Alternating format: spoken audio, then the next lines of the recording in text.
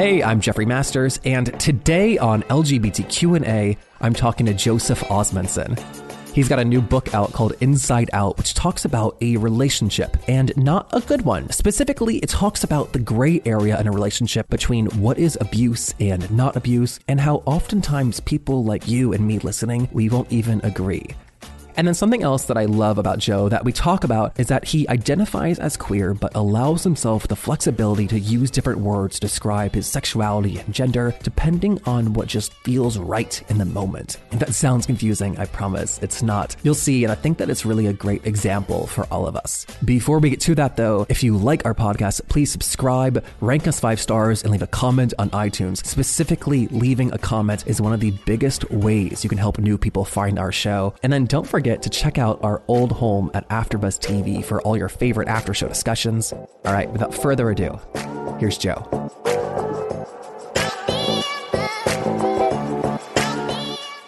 So you're a writer. Your new book is called Inside Out, but you're also a scientist. I am. You have a PhD in molecular physics, is that right? Molecular biophysics. Yeah. Molecular biophysics. I bring that up because obviously that affects your writing in ways both overt and not. Yeah. But one of the anecdotes from your book that stuck with me was from one of your science classes about the floss. Yes, indeed. It's actually one of my favorite moments. That was going to be in the book from the beginning. Oh, really? Yeah. It was one of like almost the central metaphors that I was thinking about in writing the book is like sort of what we let inside and what we don't. Yeah. And so the notion, the sort of mechanistic biological notion of the fact that like your body actually has a skin all the way through the inside of it, that like just because something is in your stomach does not mean that it's in your body. And do you mind explaining that for the listeners? Yeah, exactly? So, basically there's an epithelium, which just means an inside out, like a literal boundary between the inside of your body and your out. It's a bunch of cells, right?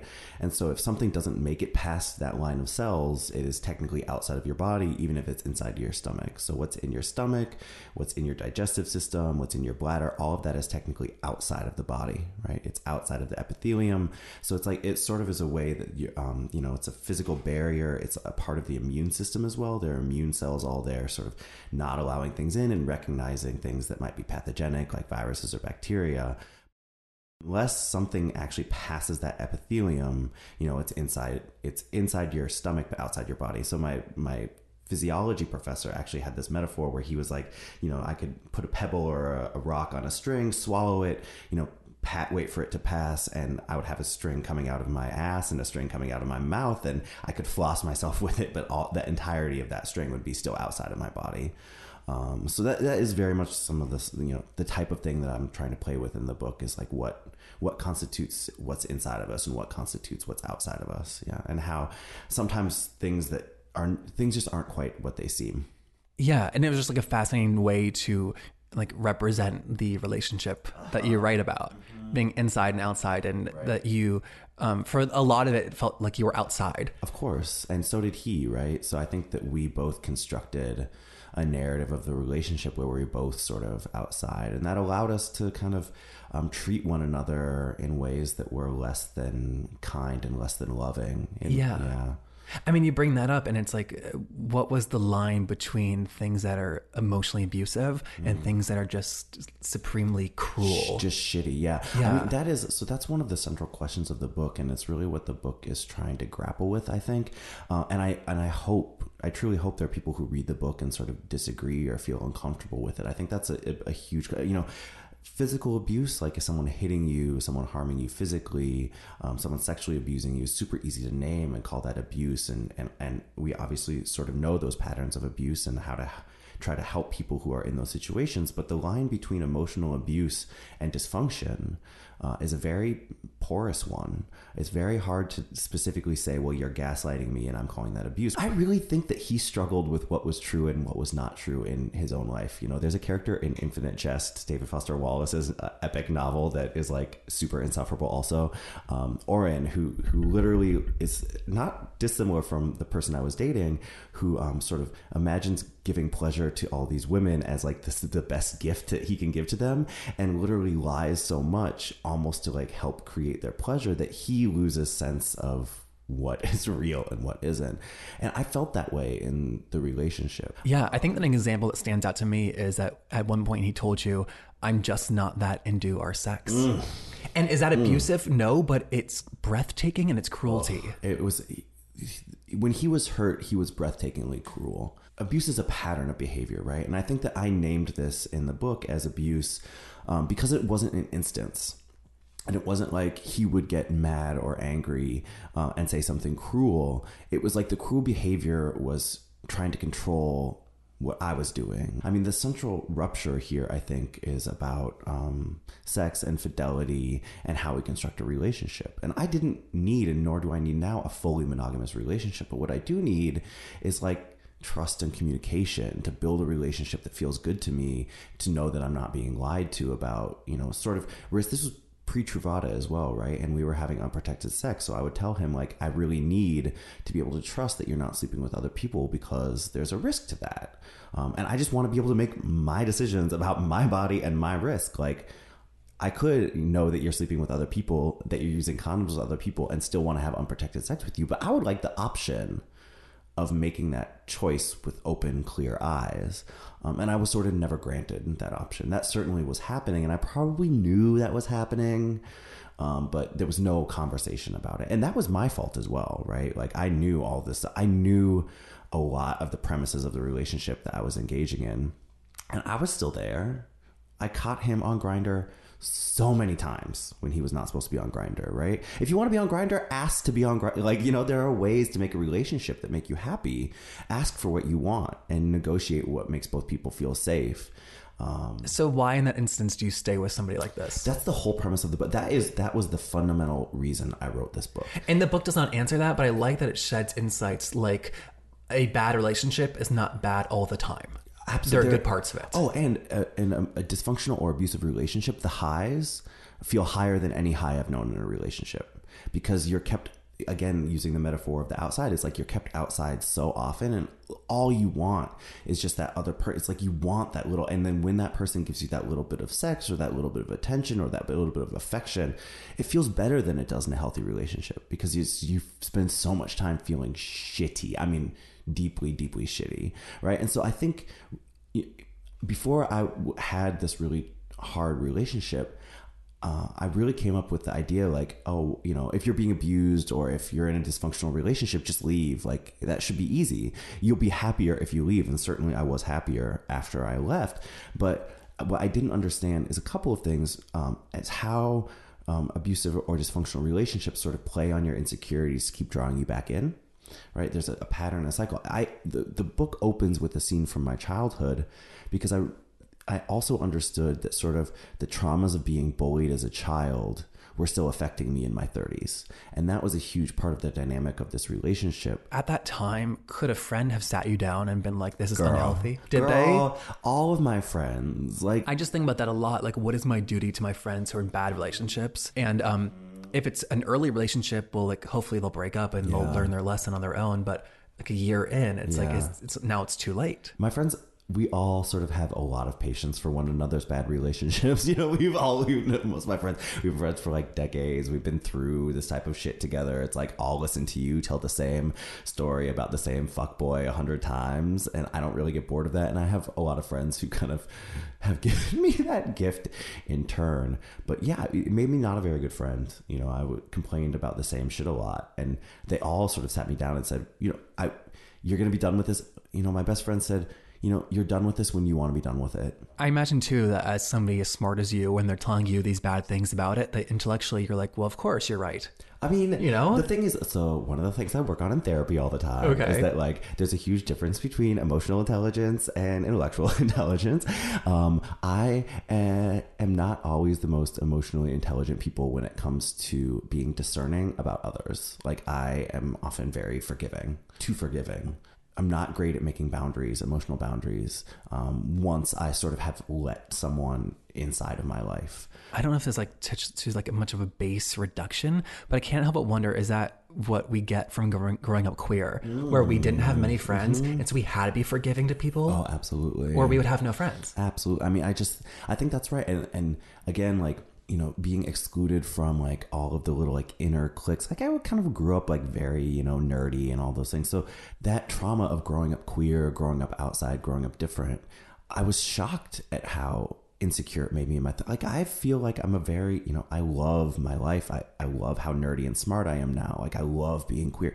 You know, I feel like I've healed from a lot of that trauma in a lot of important ways, and yet those insecurities are still carried in me. It's kind of like, it's like a stretch mark or a scar where it's like I don't feel the pain acutely anymore, but the mark is still sort of on my body, and I just kind of think it always will be. Yeah, it just always will be. And I appreciate that you are so open about therapy now, especially on Twitter as well. Jeffrey Masters. There's a weekly tweets about therapy, and I think it's like so healthy to talk about. You know, a lot of people give me shit about it, and they? They do. It is super important to me. I also think the tweets are hilarious. The 2017 was a really rough year for me. One of the things I learned is that sort of the comedy of how bad things can go is really super hilarious. I'm not sure if you are privy to this, Jeffrey, but after I got dumped by my boyfriend last year, I was starting to feel better and like get back to, you know, a normal life. And then my butt exploded. I literally had like an abscess in my butt and it exploded and I had to have surgery. So it was just like the year just was kicking me when I was down. And it was just so funny to me. I was like, on these antibiotics, my stomach was really upset. I was bleeding from everywhere. I just was like laughing. So, I mean, crying a lot because it's horrible, but like that shit is so funny to me, you know? So the therapy tweets are both very serious and like it's something, you know, I got on medication and am very serious about therapy. I find it both sort of hilarious and deeply sad and deeply real. And I'm not the type of person who can keep my private life private. Like it's very easy for me to talk to friends about what's going on in my life, including things that are taboo like sex and mental health.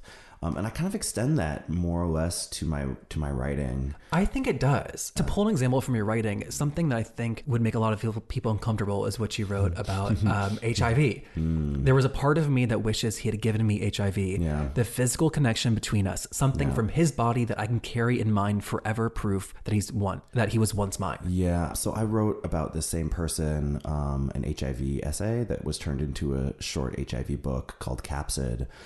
Sort of about the experience of being with someone who I found out was cheating on me. That book ended with two different endings, one where I have HIV and one where I don't. And I call it nonfiction and it's an essay, but I don't ever say which one was true. And that was a super important experience for me to be so public about that. And everyone kind of assumed I had HIV because I was leaving the question open. And I think the assumption is if you even leave the question open, you'd only do that if you were HIV positive. And that helped me move past a lot of my own sort of internalized HIV stigma because I realized that, like, I have many friends who got HIV from relationships in which they were monogamous, right? So this notion that, like, it just was me. Like, it literally was. Like, when I got tested for HIV after that relationship, like, there's no reason that I'm HIV negative and not HIV positive. It's the same outcome, basically. I was in the situation that put me at risk for it. It stopped me because you don't hear a lot of people writing that, you know, in print, even if they feel that way. Sometimes people who are your friends and mentors teach you what you're doing in your own work. And Kiese Lehman, who generously wrote a blurb for this book, wrote in his blurb that it obliterates spectacle. And I didn't realize that that's what I was trying to do, that I was trying to be so open, painfully open about my life and my own body, that it sort of would push even past like spectacle, past the notion of like portraying a body for that body's sake, to try to do something deeper than that. Like, what does it mean to expose a queer body so fully? Like, almost the insides of that body as well. You know, so some of the scientific things like are exposing like my molecules, my inside. Like some of the sex stuff is like, people are like, oh my, like the review in The Stranger that was like, there's a rim job gone wrong. Like that shit is in the book. Like learning how to douche, you know, properly is in the book. A lot of these things that I think are hidden parts of queer life. I wanted to expose that. Yeah. And I felt so exposed by the relationship that I sort of wanted to do that on the page. It was deeply healing for me to do that on the page. It would like push past shame. All of my writing, I always say this, all of my writing is about shame, but I never want to use that word. I sort of want to, you to feel the shame on the page and then feel the transcendence of that pain. Feel the push through the shame that the writing, I want it to be so bare that shame isn't even a possibility. And I really like too that in your writing, you assume that the audience is smart. And I think a great example of that is you date men and women. We're talking about an ex-boyfriend because that was mainly the basis for the book. And there's like a small section in the book where you do mention dating women. Yeah. And I just liked that it wasn't a big deal about the story. So you didn't make it a big deal. No, I don't. And that's, I sort of, I view my work as sort of like tiered, I guess, in that I'm always writing to people who are like the closest to my community. I view it as like legibility or literacy, right? So in the book Capsa that I wrote, I don't call poppers poppers, I call it amyl, right? And I know that what is amyl? It's amyl nitriles is the molecule that makes up poppers, right? Oh, that's funny. So I know that not even every homosexual is going to know that amyl is poppers. But I sort of want that level of that. It's sort of a pyramid of literacy that everyone sort of feels the emotional resonance. Everyone knows more or less what's going on. But then I'm not translating. That's the thing. I'm not translating sort of these terms that I would use with my girlfriends, the closest people to me, the most queer people in the world. I'm not really translating those in my writing. I just let them sit. I let them sit there on the page. And also I do that because we have Google now, right? So if someone reads the word amyl and doesn't know what it is, they can Google the fuck out of it and they'll know exactly what it is, right? So they are allowed into the work, but they have to maybe do a little more work to do that. And I very much do that around being queer or dating both men and women. I just let it sit on the page. And we don't need a sanitized version of your queer life. There's so much queer art that sanitizes, that makes us safe and palatable for middle America. And I'm really, I do science. That's my day job. I do a podcast. I wouldn't write if I were writing that stuff. It's not interesting to me. I'm not trying to be a writer just to make work that is read by a lot of people. I want to make work that is different and is hard and is challenging and is deeply queer and that sort of doesn't translate to my work is not this book in particular. My God, this book is not trying to be palatable, right? Like, not at all. It's hard. And I have to stand up. What I didn't realize when I was reading this book is I'm on tour now and I have to stand up and read this shit in front of rooms full of people. My mom came to the first reading. The first reading was in my hometown in Seattle because I was there for Christmas. My mom came, my sister came, my aunt came, family friends came, 2 of my motherfucking high school teachers came. And right? What section did you read? There's nothing I can read in this book that is not like, I can't pick 10 minutes to read in this book that is not going to have a douching scene in it. You know what I mean? Like that's what the book is. And I made the decision. I talked to Tommy Pico, who is a good friend of mine and I'm on the podcast with. And Tommy just said, just read what this is all practice, right? I need to read what I'm going to read. And so I just read what I've read everywhere else. And it was hard. Going back really quickly to dating men and women, you've gotten away recently, you said, from the word bisexual. Is that right? Can you talk about why that is? Yeah, I mean, bisexual, it's really a semantic issue for me. It already assumes that there's a gender binary, and I'm not a gender binary person.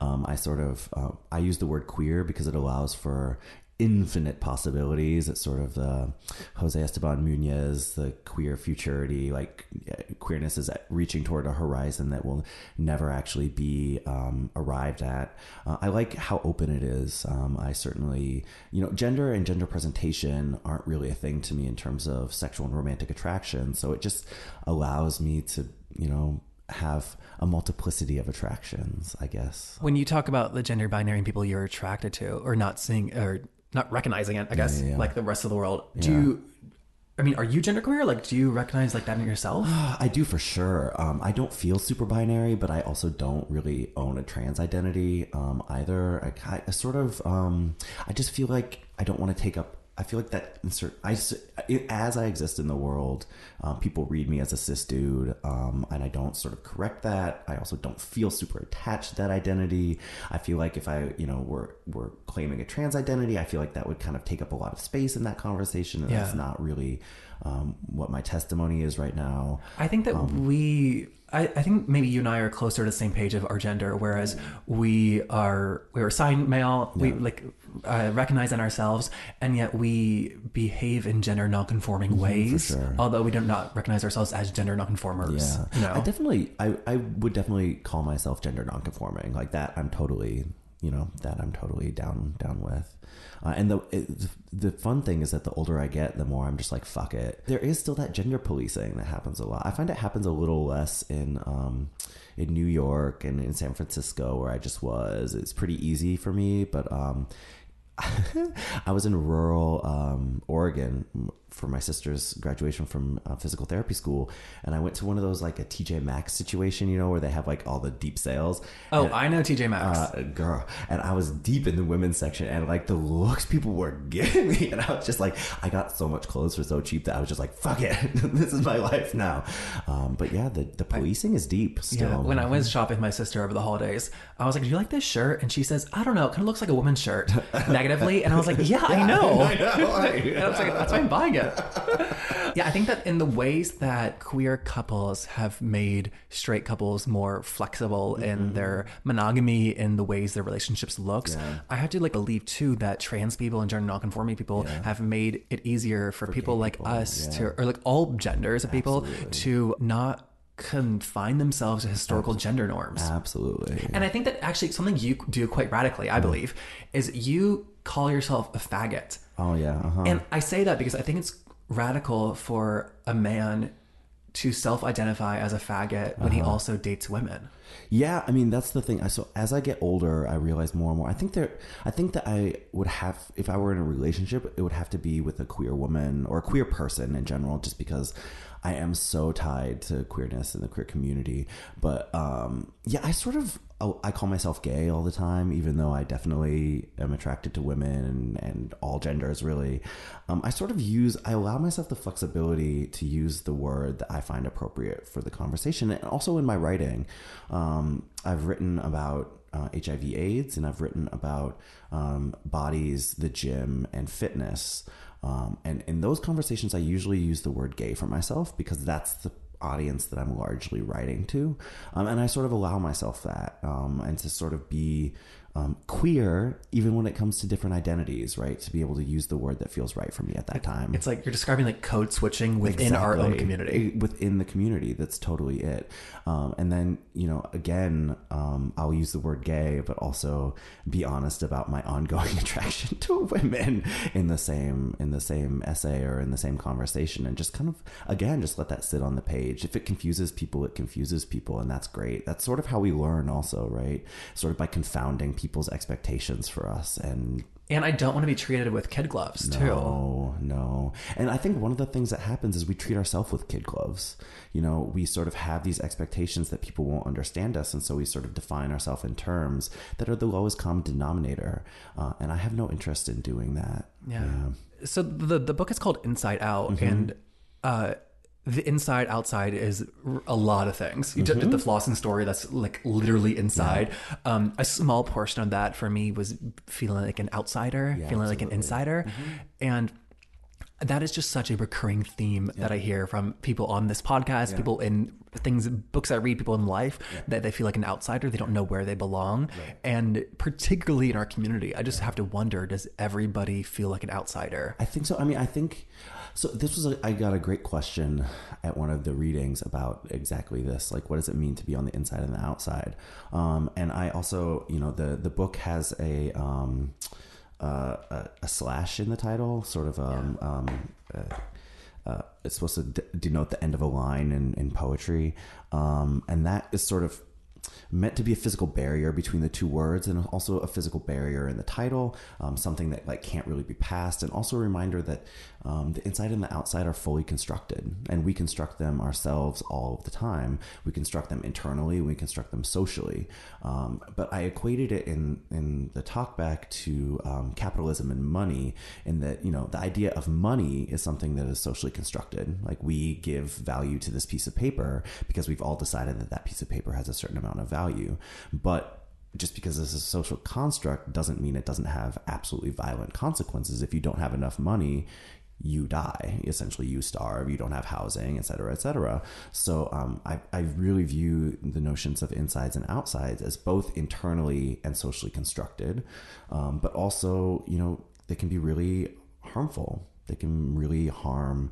Feeling like an outsider is generally a feeling that makes you feel like trash all the time, basically. It's funny you brought up capitalism because at one point in the book you describe insiders as artists and entertainers. Yeah, I think for me, I certainly am drawn to cultural production. So I'm always sort of attracted to and drawn to people who are creative and artists, right? And tend not to be drawn to people like bankers and consultants who are on the inside financially and have houses on Fire Island, et cetera, et cetera. But that's never been a thing that's been super attractive to me. What's been super attractive to me always is like musicians and fashion designers and creative people who sort of make culture. I think that cultural production is an insight to me. And it's interesting because to take a step back, I'm sort of becoming more and more on that inside, right? Like I have a book out, I have a podcast. I'm engaging more in, essays that are getting a little bit of visibility online. I sort of am on the inside. I think that one of the things that you learn, I think both if you're seeking after financial stability as your inside or cultural production as your inside, is that you can be actually quite inside and still not feel that way, right? Yeah. You can always feel like an outsider. That how many like, celebrities or creatives are like at the peak of their field and they still feel like an outsider, right? So what that says to me is that it's actually super important to construct our own communities where those questions are a bit more superfluous. It doesn't matter so much, right? So have your queer family where whether or not your essay gets 1 click or 500,000 clicks, they're going to read it and talk to you about it and love you and also talk to you about other dumb shit, right?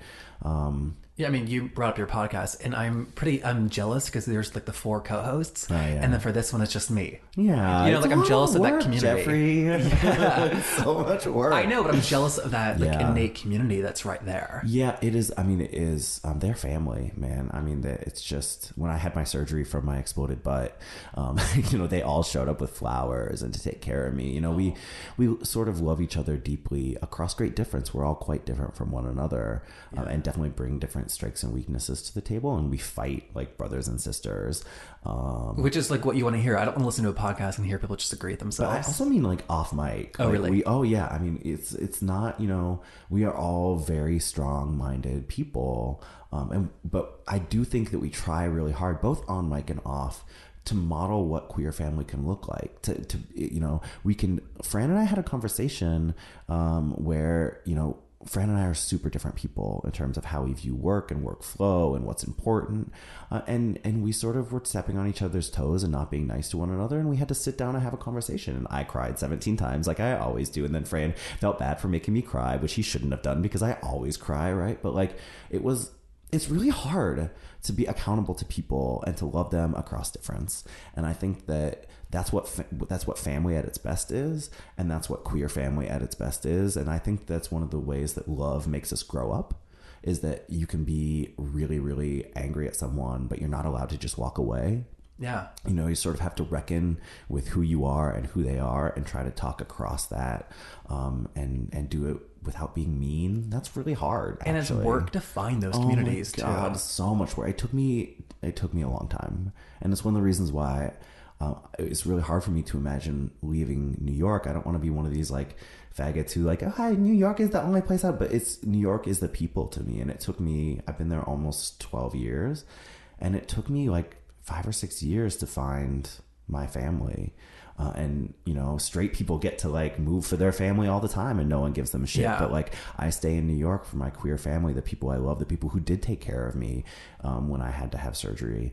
That my family's far away. And when I had to have surgery, my friends made a Google Doc and they showed up and people stayed over, and it's important. And I think it's okay to value that. It's deeply queer to say I'm going to make some life choices based on this circle of weirdo homo friends that I have.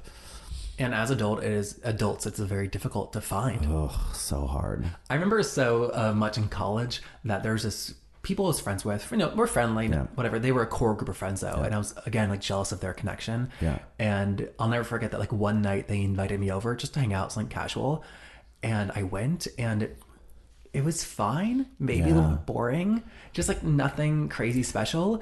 And I was so upset. Yeah. Because I was so upset because I was unhappy on the outside. And when right. I was let in the inside, I was Exactly. also unhappy. So I was like, well, where do I belong? That's exactly what the book is trying to do, right? There's that scene where it was one of my first dates with this boy, and you know, he had all these friends over who were sort of like this queer inside that I was so like longing, and it's like, and then they're talking about boring shit and they're doing cocaine, and I'm just like, this like, this is what I spent so long being like, oh god, I know inside of the little club, the club is trash. Yeah, it's hard. So part of that calms me, thinking that like possibly feeling like an outsider is the universal experience for the vast majority of us. I have a question for you though, Jeffrey. Do you think, and I think I have an answer to this, do you think that like upper middle class straight white men imagine themselves outside as well?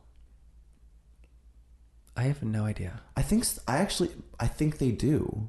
And I think the fact that runs counter to literally all evidence of how the world works is sort of how you end up with the like maligned white Christian male that we see in our political world. Oh, because although the world was built to support them, they feel like they're an outsider. Exactly. And so you end up with like the war on Christmas, right? You end up with sort of like, white men feeling like everyone else is allowed to make jokes about everything else, but because they're a white man, all the jokes are at their expense. So becomes this like outsiderness that's completely false and constructed. It false and constructed, and yet in order to move past this moment, we'll need to deal with their feelings, even if we deem it as incorrect.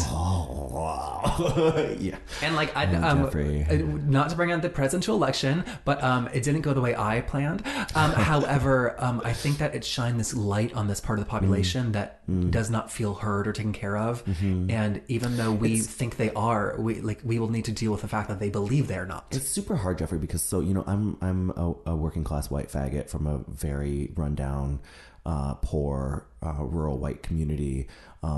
None of this surprised me at all. It surprised a lot of people, but I'm literally from this type of place that everyone talks about being like the forgotten, sort of forgotten white working class people. And I sort of feel super mixed about it because I empathize very deeply with the people who I grew up around and in. The 90s was an economically trash decade for a lot of working class people, including working class white people, right? All of the jobs in my hometown essentially went away. The logging jobs went away. The small farming jobs went away. People had very hard lives and they lost what little livelihood they had. And that's trash. And people have a right to be angry about that. But what that is neoliberalism and capitalism, and what the, sort of white resentment is against immigrants and people of color and homosexuals. And that's where we need to step in and have a conversation. We also need to have a conversation about the fact that working people in this country of all colors and backgrounds have been horribly affected in the economy. And the only people we tend to talk about or care about are these, rural working class white folk. And they sort of drive a lot of the rhetoric around what's happening in the country. And then to quote you in your book, Oh God. I realize now, not in writing this, but in editing, that he hurt me is not an excuse to hurt others. Yes. I fucked up, forgive me. Yeah. And that talks about exactly what you're saying, which we think that like, our hurt is the only hurt that matters, That's right. whereas many people are hurting. And that our hurt makes it okay to act shittily towards others. That's right. And I think that you're sort of using this example where I was dealing with a deep interpersonal hurt to talk about a political harm, but I think we deal with hurt on all of those levels in very similar ways. Well, I think that when we are hurt, we can ignore the hurting of others because, well, they're hurting, sure, so am I. And what was the Baldwin quote? He said, I think that people are so angry because if they dealt with if they got past their anger, they'd have to deal with the pain. I'm misquoting, but that's sort of a paraphrase of a great quote by James Baldwin, where it's easier to be angry than it is to heal. The healing, dealing with the pain and the hurt, actually takes a lot of emotional labor. It's really hard, and it's much easier to sort of lash out and be angry, and be righteously angry. And I do think that that working class resentment of people of all colors is very valid. Like, people have a right to be angry with the way wealth distribution has moved from people who have very little to people who have a lot. then the question is, what do we do with that? What do we do with the righteous anger, and how do we deal with the pain? How do we do it in ways that are constructive and allow us to grow in community with one another and be in solidarity with one another to affect change? Yeah, because it's never constructive to say like your hurt doesn't matter No, or isn't valid. No, you're right. I have to almost let you go, but we mentioned your podcast, Food for Yes. Thought. You guys play games on that show. do play games on the show. Joe brought a game here. Actually, should we play now? So at Food for Thought, we eschew binaries of all forms and find them reductive and find sexual labels reductive and awful. But we also kind of find them hilarious, Jeffrey. And so in this game, I'm going to list couples or two things, and you have to decide between the couple or the two things which one would be the top and which one would be the bottom. Okay, All right, are you let's ready do to it. play? We're going to start a little easy and then move on to ones that might be quite controversial. Number one is Sonny and Cher. I think Cher's the top, obviously. I mean, that's why it's an easy question. She's a Taurus. She's controlling. She has a lower voice and is much more talented. How do you know what her sign is? From Fran. Okay. Fran loves Cher so much and is a Taurus also and will not shut up about it, basically. The iPhone and the Samsung Galaxy. Oh, I'm like so torn at the moment. Oh, really? My iPhone's 6 years old. That's not true. It's 3 years old. I don't know. Don't be ageist. Do You can have old I think they're a bottoms. Switch. Oh, they're Switch. Ooh, I like that. And I like that you switch instead of verse. Okay. Next up, I might have to explain this one a little bit. RuPaul and Georges Labar. That's RuPaul's long-term partner and husband. Oh, I think RuPaul's a top. Yeah, I think so. This is a thing that a drag queen friend of mine told me, that almost all drag queens are tops. We're actually informing the public now. The drag queens we've had on this show, without naming names, have been. Yeah, I mean, I think it's a thing that, again, it sort of helps us break down this notion that femininity or sort of having, being able to play with gender in that way means that you are going to be the receptive partner is just absolutely incorrect. And I think that there's a certain like bravada that you have to be a drag queen that is like kind of a toppy energy, actually. Yeah. This one might be controversial. LA gays and New York City gays. Are LA gays bottoms? I think is that At that least question your answer? New York thinks they are. New York definitely thinks they are.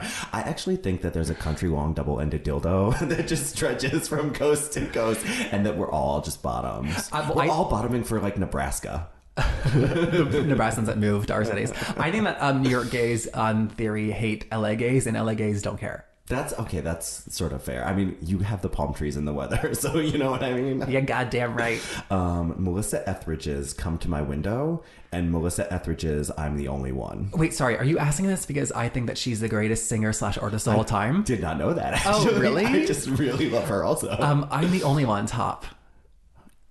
Yeah, no, I mean, that's the only answer. Come to My Window is so like vulnerable. It's sort of letting yourself out there. It's asking to be come inside. Yeah, I don't do vulnerability. Oh, I like her so much that I was going to put you on this list somewhere. Did you just out yourself as a top? No, please Jeffrey? do. No, we'll see. Jeffrey Masters 1 I on like Twitter. I like Melissa Etheridge so much. I even like her song called like "Give Me like a Drink of Water." Oh my god! Can you sing a bar for us? Can you? Oh, I'm not a singer. A tech bro wearing an Apple Watch and a tech bro wearing Google glasses.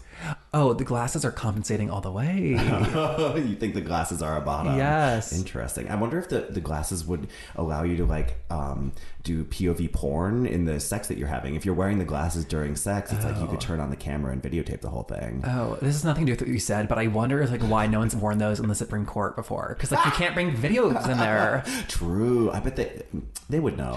Didn't they know? Okay.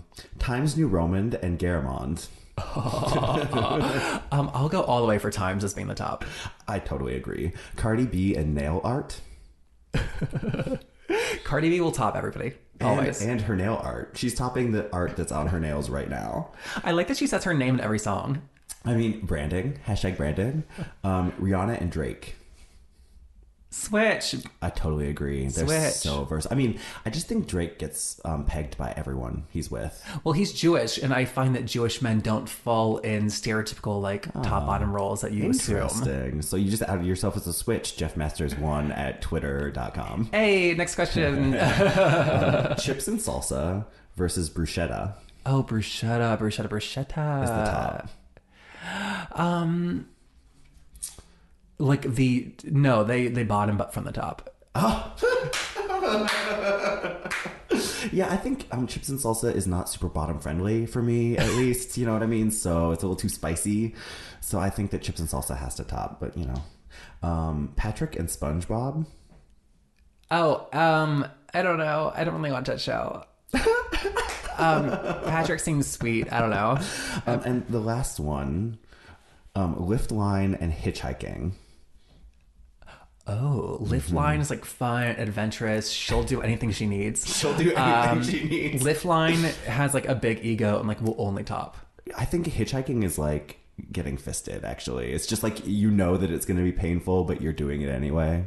I know someone who met a fuck buddy in a Lift Line. Did they fuck in the lift? They did not fuck in the lift. That's impressive, actually. Yeah, I mean, I don't like talking to people, so like this podcast interview thing that we've just done is like all the talking I'm going to do for the day. I'm going into a seclusion chamber now where I can like... Thank you for calling my life work an interview thing. You're welcome. Also, thank you for bringing that game. Oh, of course. I'm glad you were willing to play. Absolutely. Before we let you go, we like to end every interview with a question. Okay. It can be big or small, but that is today, right now. What is the best piece of advice that you can give our listeners? Oh my goodness. My answer is just going to be super Pisces. It's not going to surprise anyone based on everything that I've said today, but it's just sort of be in yourself, listen to yourself, and don't be afraid to let that inside come out. You know, show yourself at least to your intimates, people you trust, and then sort of expand that out to the world at large. I think that it's been so powerful for me to be a person who's super open. And I got scared that the more and more public my writing got, the harder that would be.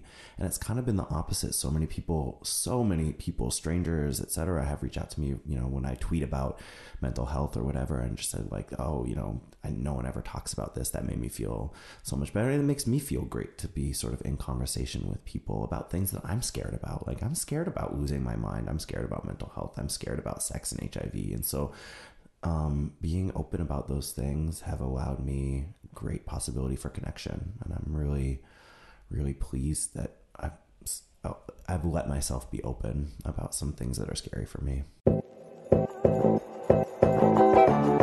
Thanks to Joe for that and for bringing the game. The podcast that he's a part of is called Food for Thought, and I'm really a big fan of theirs. So check that out. And then if you like our show, if you're still listening, please subscribe, rank us 5 stars, and leave a comment on iTunes. It is one of the biggest ways that new people can find our show. Also, I want to mention that I'm going to be doing AIDS Life Cycle this summer, where we'll be cycling from San Francisco to Los Angeles to raise money for the life-saving services that the San Francisco AIDS Foundation and LA LGBT Center provides. If you want to or are able to contribute, I would absolutely love that, and every little bit counts. I have a page up at tofighthehiv.org/go-to/JeffMasters1. There's also a link in the show notes and across all my social medias. I tweet from @JeffMasters1. That's the best way to recommend guests, and I love hearing from you every week. And then you can also sign up for our newsletter at lgbtqpodcast.com to stay up to date on all new episodes and live shows. Special thanks to our partners at Panoply, our old home at AfterBuzz TV, the Elon University Los Angeles studio, Jason McMurdy, and everyone for listening. We'll see you next week.